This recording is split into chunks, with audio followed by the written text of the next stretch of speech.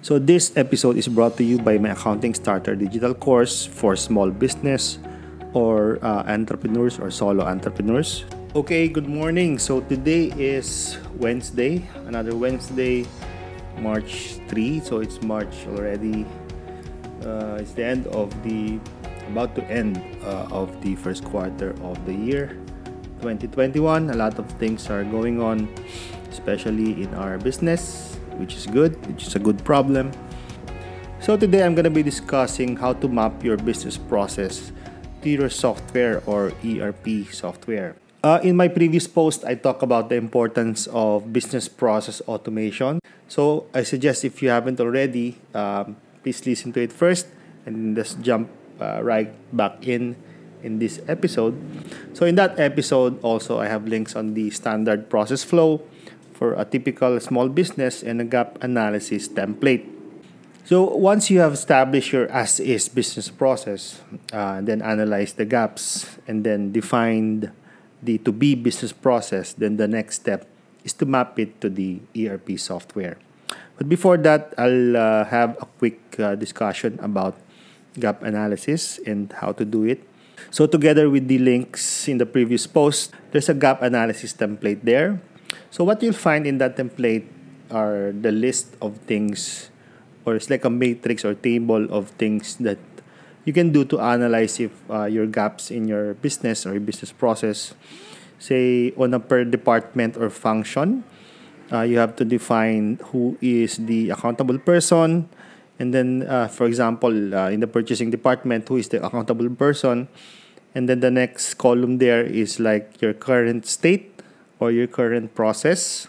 So, for example, if you're someone who's like not issuing a purchase order to your suppliers, so you can record that as your current state. Then the challenge, of course, say, for example, if you are not issuing that purchase order, so you'll have a hard time tracking your POs or your orders from your suppliers, tracking your deliveries or expected goods that you have ordered, and worry about your stocks on a critical level. Then the next column would be your desired state. So, of course, your desired state is a computerized records of purchases, including history, reminders if you need to replenish stocks. And then the last column in the gap analysis template is your action plan. So what is your action plan with that challenge or identified gap that you have established in the template?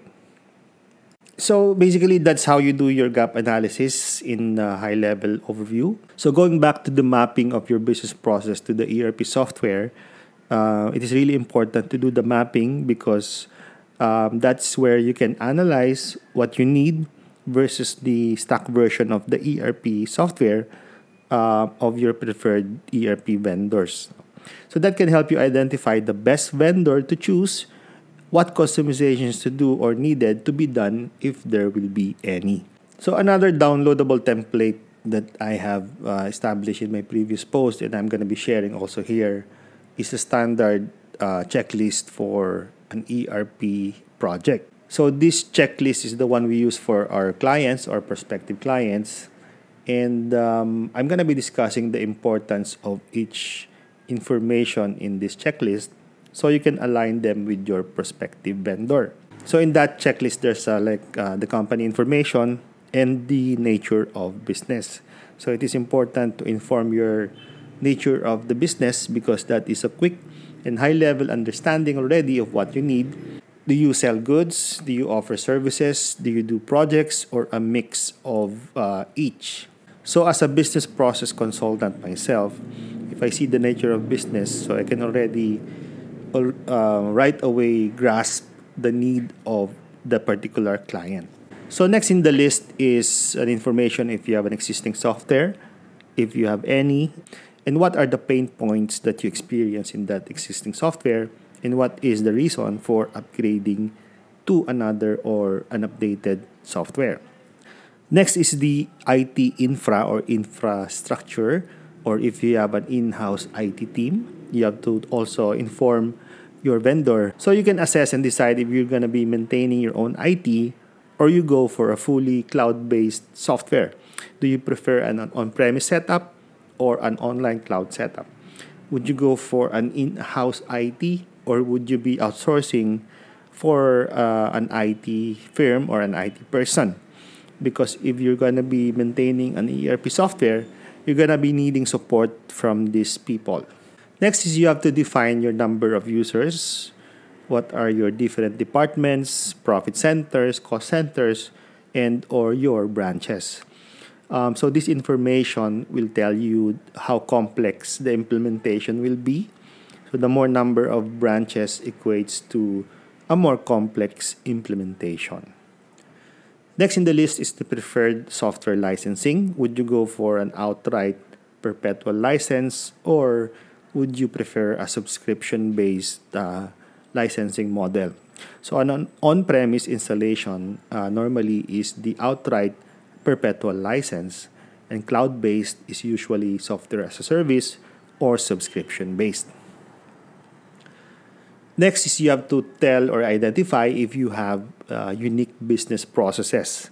So this should be identified at the onset so you can assess if you're open to customizing an existing off-the-shelf software, and or your vendor can assess if they will be open or willing to customize their products for you. Next is if you have a need for online approval workflow. So you have to identify if yes, then you'll have to consider if this is feasible in your setup and your people are ready, or infrastructure-wise, is the company or organization ready for that. So in the link below this video is the detailed RFP checklist that I'm going to be sharing with you. Same checklist that we share to our clients or prospective clients, including forms and reports that you'd like to see. So feel free to use it and ask your ERP vendors to offer a proposal based on your detailed requirement. So feel free to use this and ask your ERP vendors to offer a proposal based on your detailed requirement. So that is it for now. In my next post, I'll be discussing about data gathering and what you need to prepare and set up to use an ERP software, including templates that you can use for your initial data build-up. So this episode is brought to you by my Accounting Starter digital course for small business or entrepreneurs or solo entrepreneurs. So this course is about the basics of accounting. We have like government compliance, journal entries, what books to prepare, what forms and reports that you use for your accounting, and up to about basic interpretation of your financial statements. So it is a 6-module course that you can watch at your own pace. So it's already pre-recorded, and I hope that this will help you jumpstart your business process automation. So just go to accountingcourseph.com to enroll and get instant access. So, and by the way, if you enroll in this course, this comes with a free online access to our Snap accounting software. And the good thing here is that you'll be able to use it as a learning tool, and you can use it for your business anytime, forever. So if you're someone who wishes to fast track your knowledge about business process automation, I have an online private one-on-one workshop for this. It comes with a 1-month free access to our online ERP software, so you can also try it while you learn in how to implement or do your business process automation. So that is it for this episode. DX your life and business. Have a great day.